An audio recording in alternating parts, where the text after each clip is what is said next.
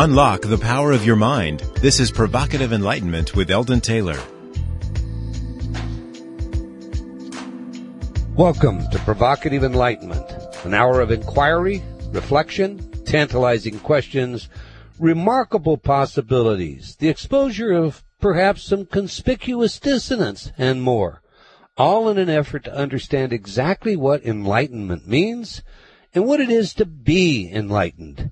This is an hour where conversations explore the reality and meaning of it all. What is it I can say I know and why?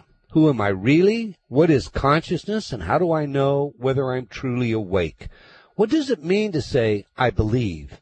And what is it I can say I know to be real with some epistemological certainty? Each week we undertake anew our search and discovery of the human potential. Sometimes we shatter myths, exhibit logical errors, and otherwise open ourselves up to the possibility of being wrong. That's right. Perhaps we're wrong.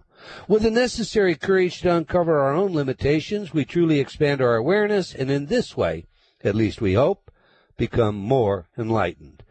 To do this work, we must first get past our own brainwashing. I think of it all, as you know by now, as mind programming, the title to my latest book. This programming is typically so deep and so much farther reaching than most would possibly think that it goes to the very heart of who you are and what your last original thought might have been, if you've had one in the present, past at all. Think about that. What was your last original thought? Truly original.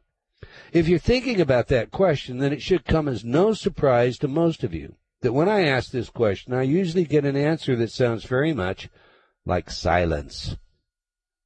What are we to think, then, when we discover that our ambitions, the car we want, the home we would like to own, the clothes we wear, the way we talk, and the words we use have all been given us? In other words, through the media, our enculturation process, the fantasies we have engendered, and the beliefs we have taken aboard, we have truly alienated ourselves from who we really are. Think about that. Is it true of you? My charge with this show is to bring special guests to you that can share meaningful insights into the purpose of life and your true potential. My guests, and myself for that matter, often challenge you in ways that may initially make you uncomfortable. But my promise to you is that if you'll stay with us just a bit, you will learn much about yourself. And for me, well, that's what it's all about. To thine own self be true. My guest this week is a very special person, and we're truly honored to have her join us. She does very few interviews of this nature, so we are indeed fortunate to have her share with us. Her story is definitely one on a path of enlightenment. Her school genuinely teaches the mysteries, and I mean that literally. I've attended on more than one occasion and would be revisiting the school regularly if time were not such a factor. Indeed, I once intended to move closer to her school just so I could take advantage of its trainings, but circumstances changed that plan. The four cornerstones of the philosophy her school teaches are: 1. The statement, you are God. 2. The directive to make known the unknown. 3. The concept that consciousness and energy create the nature of reality. 4. The challenge to conquer yourself.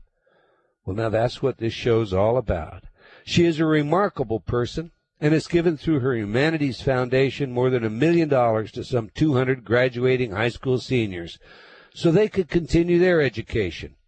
She was born as Judith Darlene Hampton on March 16th in a magical year in Roswell, New Mexico.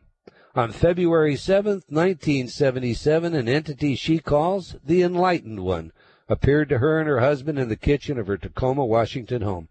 Since those humble beginnings, she has gone on to become a modern legend. Here today to share with us this incredible adventure is the woman that channels Ramtha, J.Z. Knight. Welcome to Hay House Radio, J.Z. Well, it's an honor to be on with you, Eldon, and your esteemed audience. And I must say, in that introduction, sort of said it all. Now what do we talk about, Eldon? Well, I think everybody wants to know about you, the human side of you first. At least, the people I talk to, and I've talked to a lot of them, you and Ramtha are synonymous, and it's always, well, what is she like? And I remember the first time I met you, you totally disarmed me. I had a course attended. I had seen Ramtha, and this powerful figure. And then it was a couple of days later, after initially seeing Ramtha, that I met you, and you were this, I say in my book, you disarm me with your beauty, your apparent fragileness, and your wonderful demeanor. And I said to you before we got on the air, you just get younger. So I'm going to ask you about that in a bit, but let's start off, if we can, about what was it like for you? I mean, your family basically were farm immigrants, isn't that true? Yes, that's true. And so you came from very humble background, and I think your home was actually a trailer, wasn't it? No. When Ramtha came to you? No, it wasn't. Very modest background. Very modest means, and suddenly here comes Ramtha. What was it like for you to deal with that? Well, first off, let me address my humble beginnings. My mother was a cotton picker in East Texas. I was born in Roswell, New Mexico, 1946, and of course, the joke is that the aliens dropped me off, and then their crash happened the next year in Roswell, which is a fun concept. My mother had to fix the car to drive herself a borrowed vehicle to the hospital in Roswell to deliver me. My mother took me in a crate box along with her as she hoed cotton and picked cotton, and then she migrated to Texas, right outside of Rockwell, Texas, outside of Dallas, actually. And my mother was a farm worker there. And I tell people who think, "Oh my goodness, this is a sad story." It was the most blessed and beautiful incarnation, because my mother lived in a farm worker's shack. Now, this shack had planks for walls. There was no such thing as insulation or wallpaper, and the knots from the wood would fall out, and my mother would take can lids from canned goods and nail into the wall where the knot had been to prevent the wind and weather from getting in. So there was no furniture. There was only mattresses, and the only piece of furniture that we had was in the kitchen, which was a sort of style, the style of a picnic table, 2 benches and a higher bench for eating off of. My mother had a well pump at the sink, and the stove was a wood-burning stove. Her cabinets were made out of orange crates and covered with flour sack material. It was really charming. No electricity, pumped water, heating only in the kitchen. And we're talking tiny. We're talking like 600 square feet. The outhouse was out and back. We didn't have yard or flowers or anything like that. And so my mother, I was next to the youngest. My baby brother was born. But we went all to the cotton field every morning at 5:30. My mother would get up at 4 and cook all morning, get us breakfast, and then haul us off to the cotton fields. My friends and our neighbors were African Americans, beautiful, beautiful people.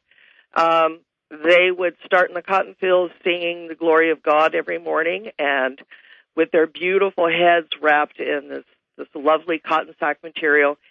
And we played all day underneath the cotton wagon, and I would try to jump on my mother's cotton sack as she would drag it along. That was how we had fun. Now, the reason I say this is such a blessed life is because when you have nothing, when you have only the means to support yourself. Now, remember, back in the 40s, there was no health care.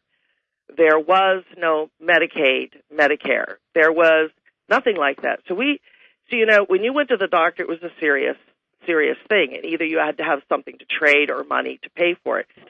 So by the act of not having resources that made our lives more comfortable, it prompted a wiring in the brain that could reach for extraordinary abilities to take care and to remedy life's most stressing situations. So in that context, my mother, along with all the field workers that I lived with daily, had knowingness. They had ways to cure gashes. They had ways to know that, for example, the kids shouldn't cross the river the next day to the bus stop because something was going to happen. So they had really developed and wired through survival their midbrain activity, which is rides on a frequency called infrared, and many people call that psychic ability. But it's not a gift. It's wired in every single one of us. So I lived in an atmosphere of knowingness and preparation. Now, the reason that this was such a gift to me, because it allowed my own brain to be wired to know and to be able to see, which all of us have that ability, because we had no distractions. We had nothing that solved for us. We had nothing that took care of us. And so that survival modality in our brain kicked in. Now, that wired me from birth. And because of that, it was very, very common to cure things in this working environment from what people would call the day they'd have to go to the emergency room. It was very easy to cure problems that would happen health-wise, because I understand later that they actually introduced a concept into our brain that we were well. And because we accepted it, our bodies healed themselves. So we didn't have a lot of health issues, and we didn't have a lot of dangerous drama in our life. And this allowed me in this incarnation to have nothing, to work with people that I consider divine, and wired me for a greater destiny in my life, which I would need. And so in those plowed fields in Texas is when I started hearing this voice and started seeing things. And because I was open to it, now mind you, I'm only 3 years old, 4 years old. We moved when I was 5 years old. I had this wonderful ability of something that started teaching me early on. Now, when I say that, I would reckon that with sitting in a lecture series in which every day this voice would teach me these remarkable things. And I didn't even know all of the words, didn't understand them. So they came as pictures. The word would come, and then the picture would come. And all my life, that's been with me. When my mother moved to New Mexico, we lived in Army barracks. There was no babysitters. There was nothing like everyone needs today. My mother walked to work early in the morning, came home. We took care of ourselves, fixed the supper, walked across the vacant lot to a hamburger stand and cooked till 10 o'clock at night.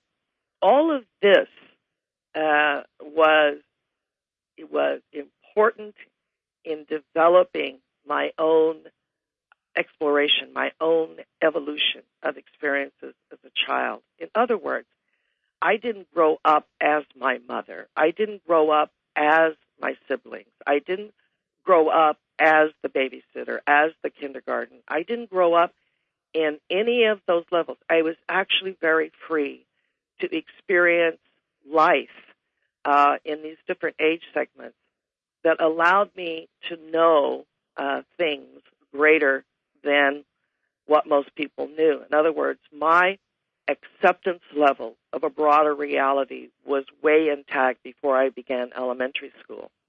And we got to move up a little bit in society. My mother married. We lived in a house for the first time, and I had a bedroom for the first time, and that began the whole saga of maturing in Artesia, New Mexico.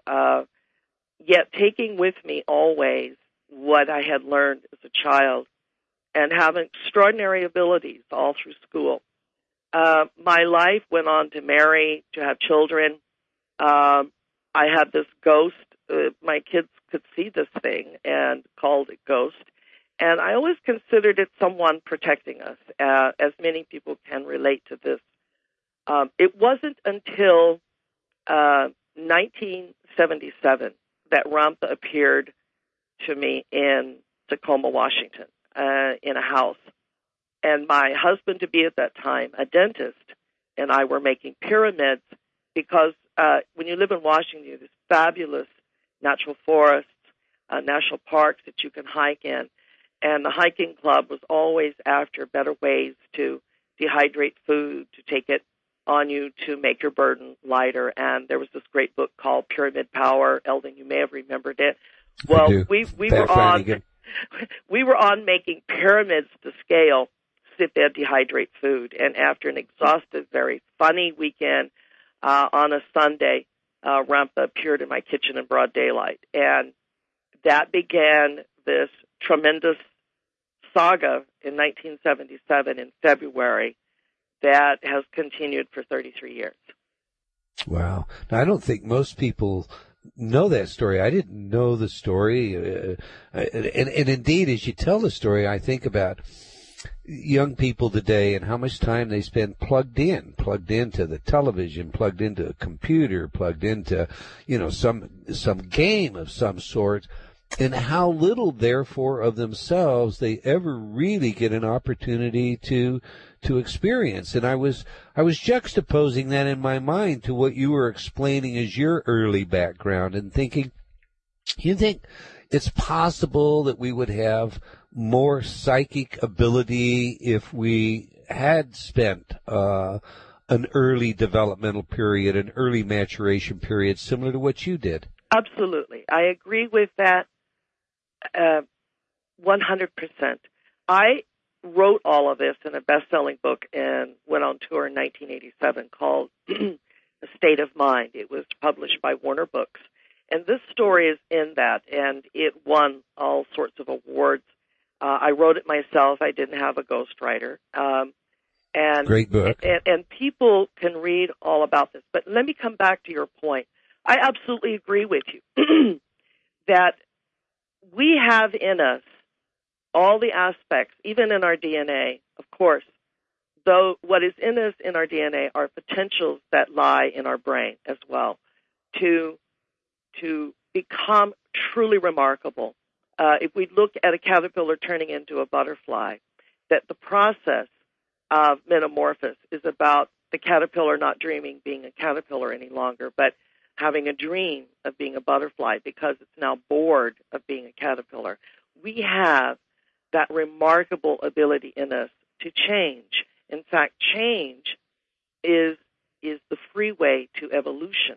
We have in us sonar, like the mammals of the ocean do, that can send out a frequency many, many miles ahead of them, and the information comes back to their brain that can actually map the underseas environment on where to go and what not to do. Now, that same quality, we have sonar in our midbrain, which I call the psychic brain or the brain of the future.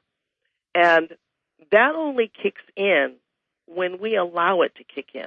And every once in a while, we get to have this insightful precognitive dream. I know your audience will recall that they had a dream that happened, or in some moment they had a vision of something coming that was so stunning to them they took action and changed how they were going to go about their day or on the freeway or whatever that incident is. Many people say that happened to them, but I say, no, you leaked it. This is a constant part of your neural net, of your ability to know the future in all of its aspects. And we have it there in our DNA and in our brain so that we can survive the shadows of tomorrow. or we can create in tomorrow what it is we want because of the information we get back. So this facility that people like to call intuitiveness or psychic ability, all nearly 7 billion of us already have that. It is not a gift. It is innate in us. When I say we leak it out, it's because every once in a while when we're sort of in a moment where we're not thinking of anything, we're not texting, we're not calling, we're not computing, we're not filling our day with distraction, it slips in and we get it. But it's always there. And so I tell people this. Now, when it comes to raising children, I have a very, very different view on raising children, as we all have been children. And I think it is a special time that we shouldn't get over none too soon. We shouldn't rush our children into adulthood. But I can tell you that if your child does not have imagination, if your child is not allowed to play outside in nature, the most healing consciousness in our environment, if we put them in front of computers, if we put cell phones up to their heads, not only are we threatening them with brain tumors, we're programming their neural net in their brain to function like bees under a queen bee, that they all are of one consciousness and work together to support the hive. So I look at children today are in hive consciousness, and they're in that, and we're going to talk about the difference between brain wiring, consciousness, and mind, and they're all three uniquely different aspects of who we are. We wire our brain so that we can belong to a hive consciousness. And in that, we have safety and security in numbers. And so our individuality is our individualness of our incarnation becomes dimmed, because what makes us individual is coming back here to make known the unknown, to qualify and to quantify evolution by new ideas in our brain, coming from streams of consciousness in our brain that we isolate and freeze upon a new concept and then work to create the reality to make that concept viable. Right now, we have a hive consciousness in the world. We have struggling individuals breaking out of that, who are our prophets, who are our seers, who are our leaders that are endeavored to steer our world and its politics and its religion in different directions so that the hive can go into a different direction. My insight onto children is that these are individuals who came here to own their emotional addictions by the maturity of knowledge and experience. And if they get no experience and they only get programming, they're not going to own it. And later in their life, they're going to be bored with their life because they don't know what to do with the life. And they're always going to be asking, what is the meaning of my life? My joy is based upon my friends. My joy is based upon getting an applause. My joy is based upon my beauty. My joy is based upon my age. All of these things, when youth passes and we're no longer in the spotlight, that is where depression and sadness and all of the elements of self-insecurity start to come, because the self was only a bee and not an individual. So I truly believe that we harm our children by plugging them in. I think the greatest way to raise them is to teach them with plug-in, but to insist upon their own opinion. We've got a hard break coming here, Jay-Z, so I'm going to have to hold it for a second. Now, listen, you want to check out these teachings, and you do that by going to www.ramtha.com. We are all very aware of the power of belief.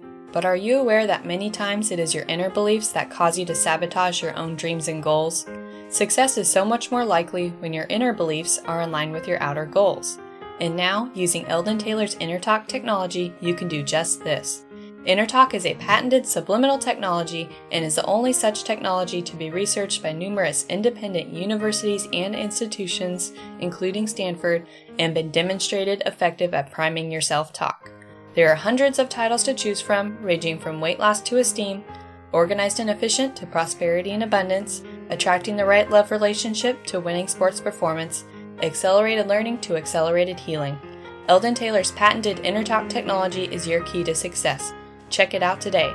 Visit www.innertalk.com. That's INNERTALK.com.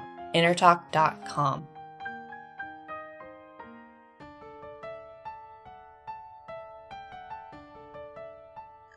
Life is a journey. Each choice we make takes us down a certain path. But what if you found out the choices you made were not in fact your own, or that hidden forces have kept you from reaching your true potential? Are you ready to break free? Read Eldon Taylor's New York Times bestseller, Choices and Illusions, now revised, expanded, and updated.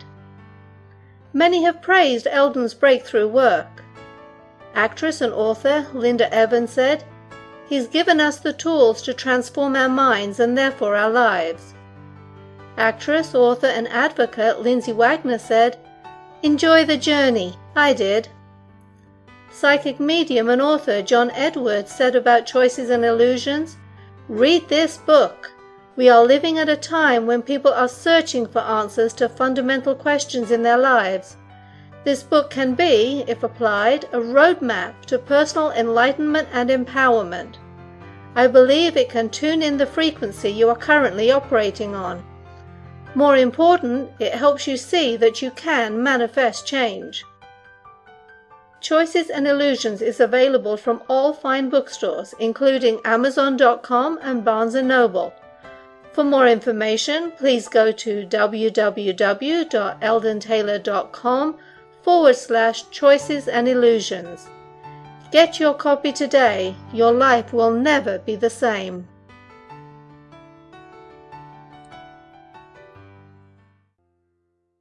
My guest today is JZ Knight, and before the break we were discussing her experience and thoughts on children. And I was about to pose a question to you before we had to go to that hard break, but the question would go like this. Don't you think, JZ, that a good deal of the adults you see out there today are indeed living the hive life you have described that our children are destined for? Yes. So, given that that's the instance, I mean, I have my own perspectives, but from your perspective, how do you go in and start opening up the adult so that the adult can experience their potential? Well, all right, I've got to put all this knowledge in a small segment. So please, when your audience, we get 25 minutes. 25 minutes here now. Okay. And we'll do a whole nother show on it if we need to. So you take your time. I have seen over my long tenure hundreds of thousands of people, famous, infamous, ordinary. I happen to be of the opinion that everyone is a celebrity because of the value of what I know we all are. So I hold this to a very high standard, a compliment, if you will. One of the most important criteria for understanding yourself sometimes has to come in the midst of adversity. In adversity, we see things didn't go as well as we wanted to in the hive. We weren't what the hive thought we should be, or because we accepted, we empowered other people's opinions about how we should be, without ever developing how we are. And over the years, I have seen that adversity brings us sometimes to our knees to ask very important questions of God and the contemplation of ourselves. There has to be more to me than this. I keep doing the same thing every single day. In fact, I would say to those people, you don't have a future because every day is living as you did in your past. So how can you have a bright, shining morning if the morning is just more of the same of yesterday morning and the morning before and the year before and so on? And people look at that in contemplation and go, that's right. I don't look for anything exciting today because I can pretty well determine that this is how it's going to turn out. Sometimes in adversity, we ask simple questions. What am I worth? Why am I even here? I've made so many mistakes. I'm a bad person, or I'm a good person. I just don't understand why isn't things working out for me. And I find that adversity sort of crashes the wonderland of a neural net of hive mentality. And adversity is a gift because it brings us to our knees and makes us look at our addictions. Secondly, some people come into this life and they are compelled to redefine spirituality. They are intelligent, highly intelligent. They ask tough questions. They begin a journey, a spiritual journey that some would say, well, it's just a spiritual, invisible sort of melange. But in reality, those who make that journey see that the spirit of things is why things are. And so they come to an understanding that all the world and all the people in it came from an invisible concept. And so they're after understanding that invisible concept. Along the way, they're teaching and learning more about their part in this manifest destiny.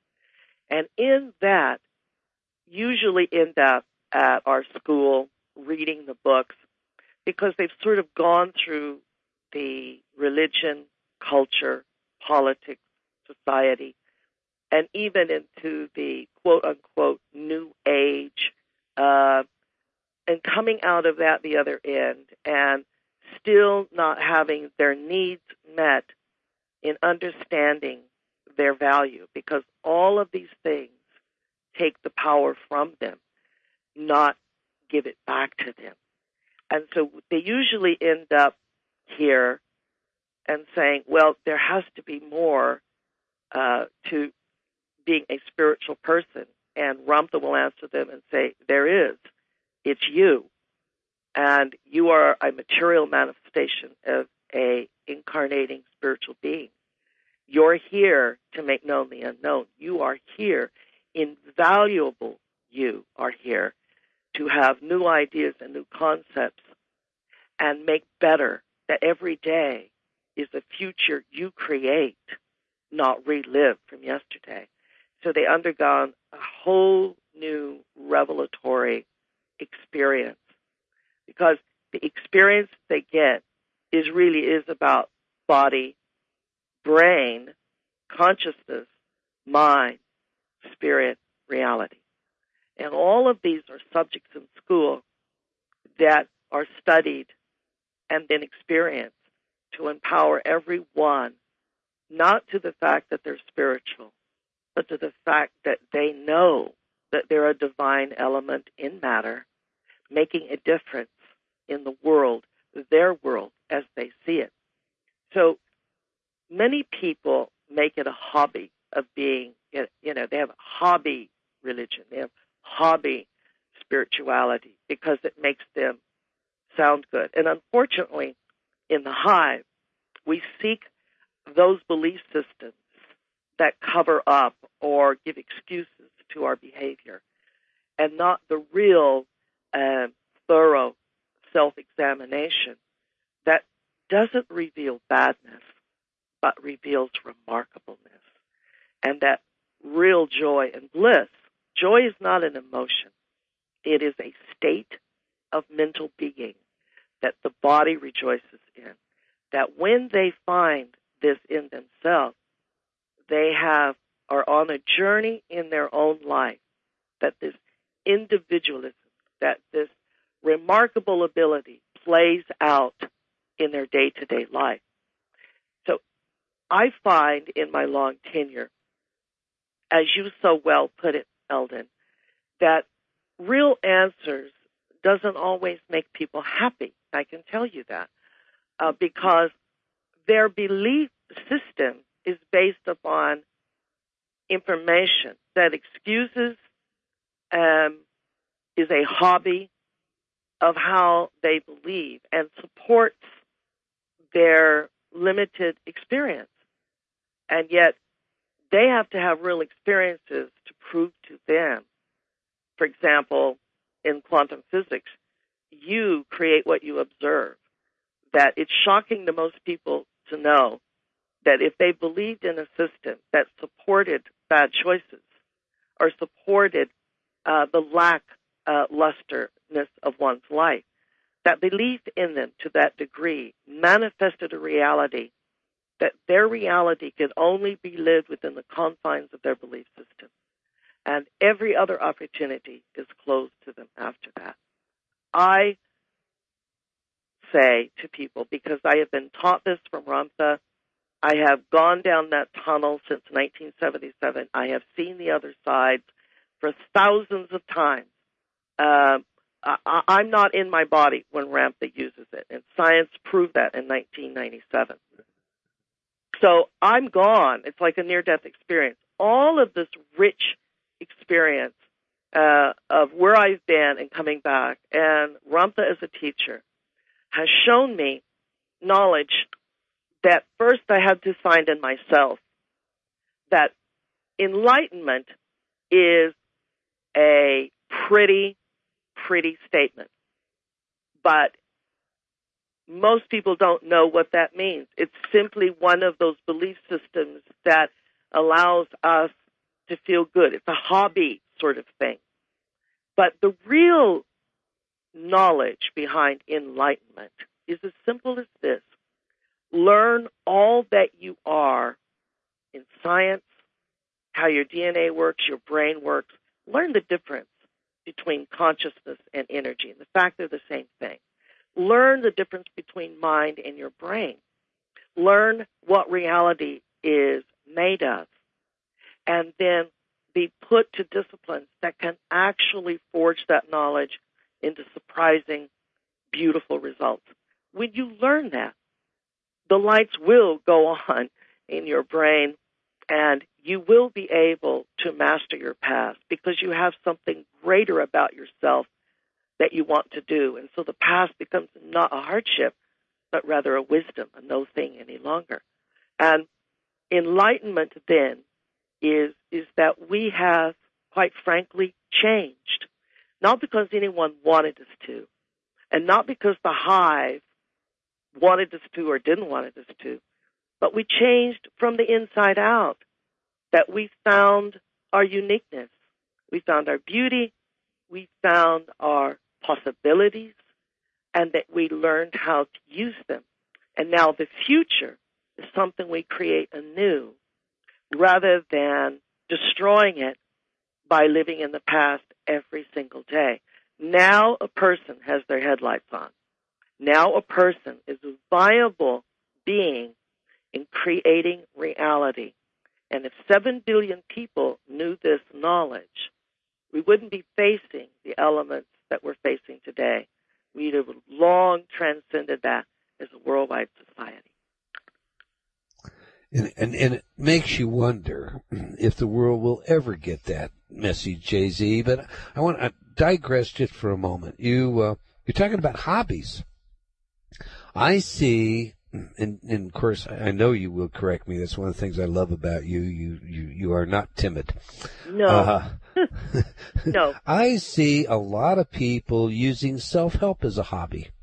So what they do is they get a hold of this teaching or this book or this idea, or they follow this person for a while, and it's kind of like, they go to the seminar, they get all excited, they know it's going to really work for them, but when we do follow-up studies on those, we discover that 30 days down the road, these people don't do anything. They procrastinate, they decide, well, maybe they need yet another training.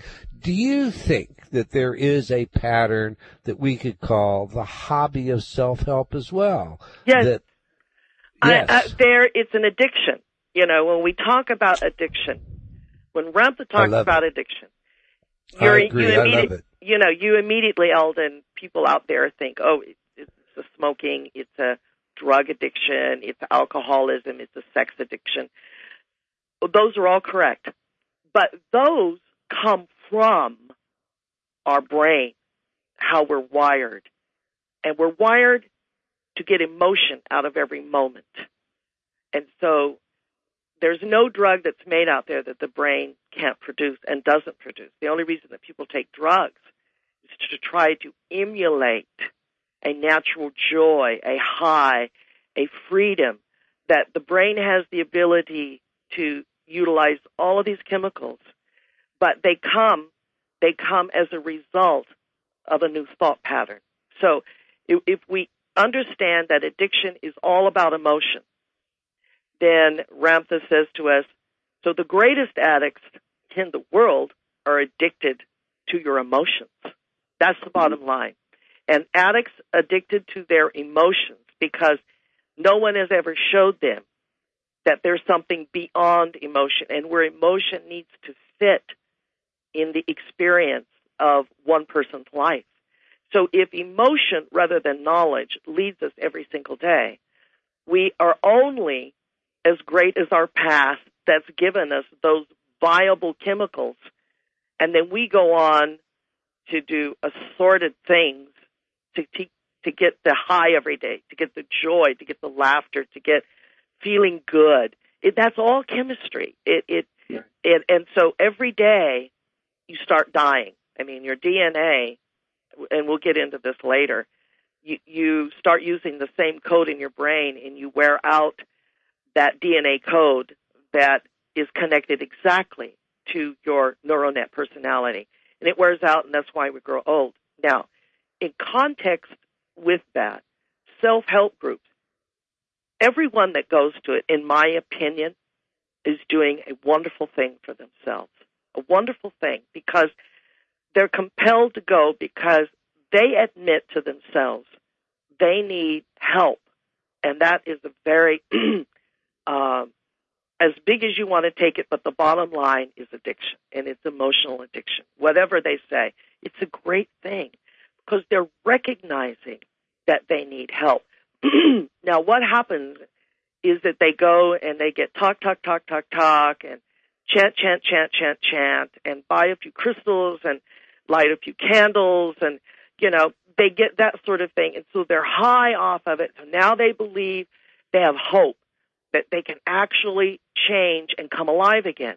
Unfortunately, none of the things that are ever taught challenges them beyond their neural net, doesn't give them any new knowledge that can demonstratively show reality.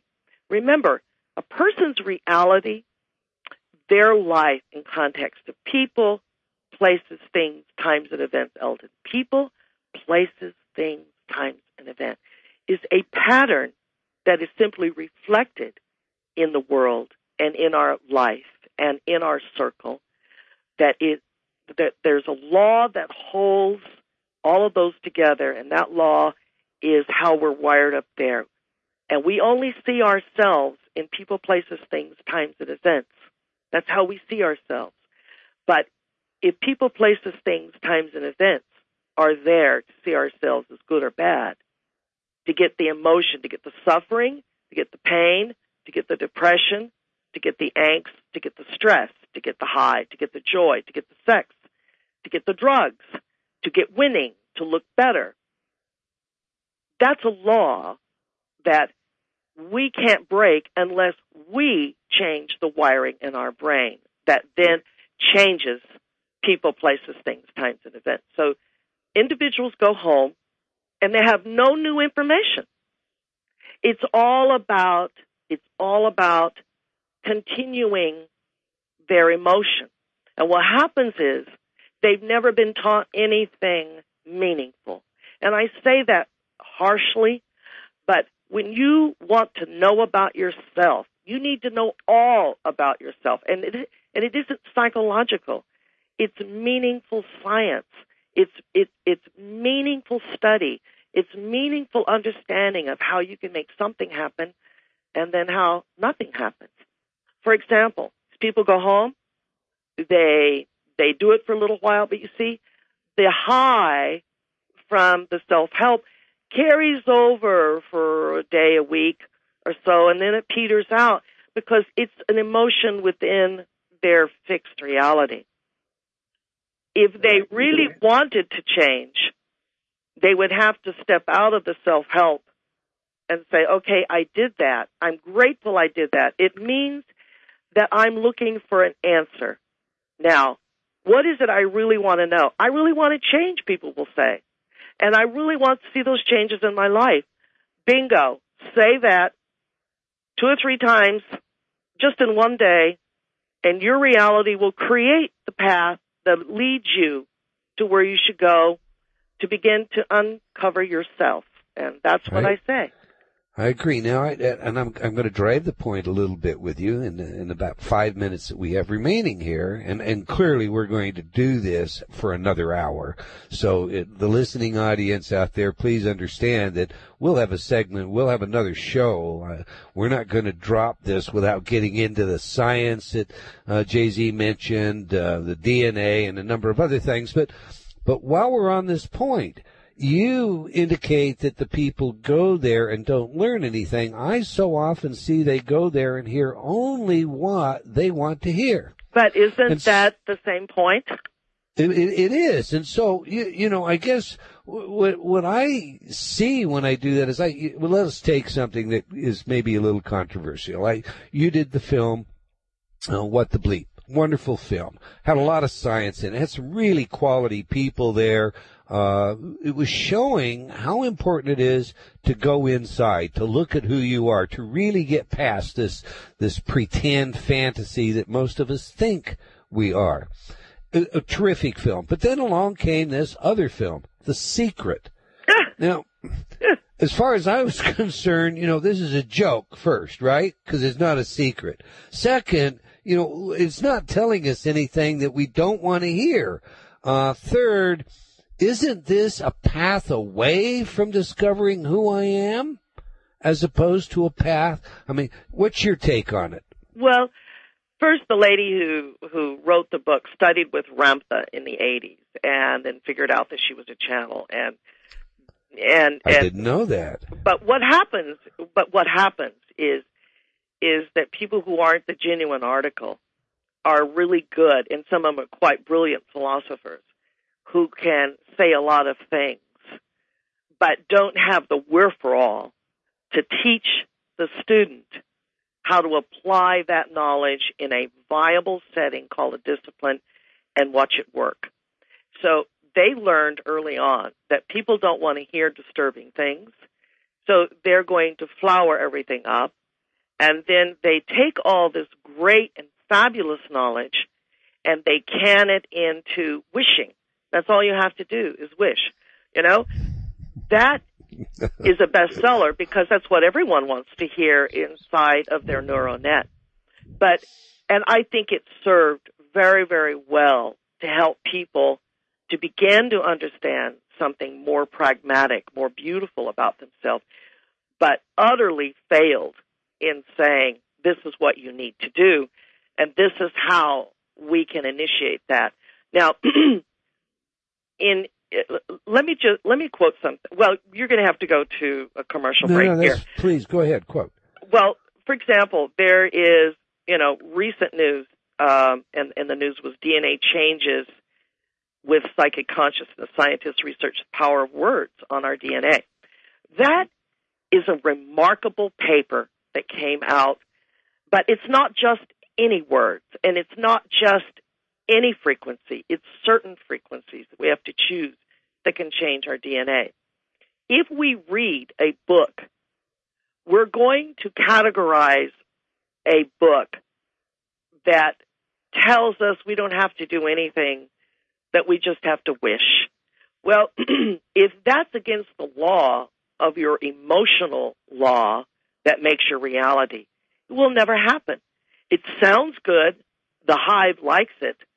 But nobody's leaving the hive to go on their own adventure. And so in the context of What the Bleep was a groundbreaking movie. There's 3 more that are about to come out that I'm in that are just fabulous movies. What it did was it bored the audience with science. But unless you can understand how there can be 100 basketballs on the court and which one do you want, unless you can understand that, you don't get it how you change your life. You don't get it unless you understand that you have to change the way you think in order to get a different basketball in your hand. And we had to put the science into the movie so it would validate what one could do to heal their body, to heal their spirit, and see all these options are available to us, and that sometimes it takes terrible adversity to bring us to the point to ask that question. And then sometimes it just bothers us enough that we want to ask the question. And I think they both serve a tremendous purpose. We'll have to pick that up, Jay-Z, in our next segment. Okay. We've come to the end of our hour. We'll hope you join us again on Provocative Enlightenment. We're going to have another segment. It will be segment 2 with Jay-Z Knight, because there's just too much here to cover, and we were just unable to do it in this show. So be sure and stay tuned and catch that next episode. We appreciate you being with us, Jay-Z. Thank you. That's it for the evening.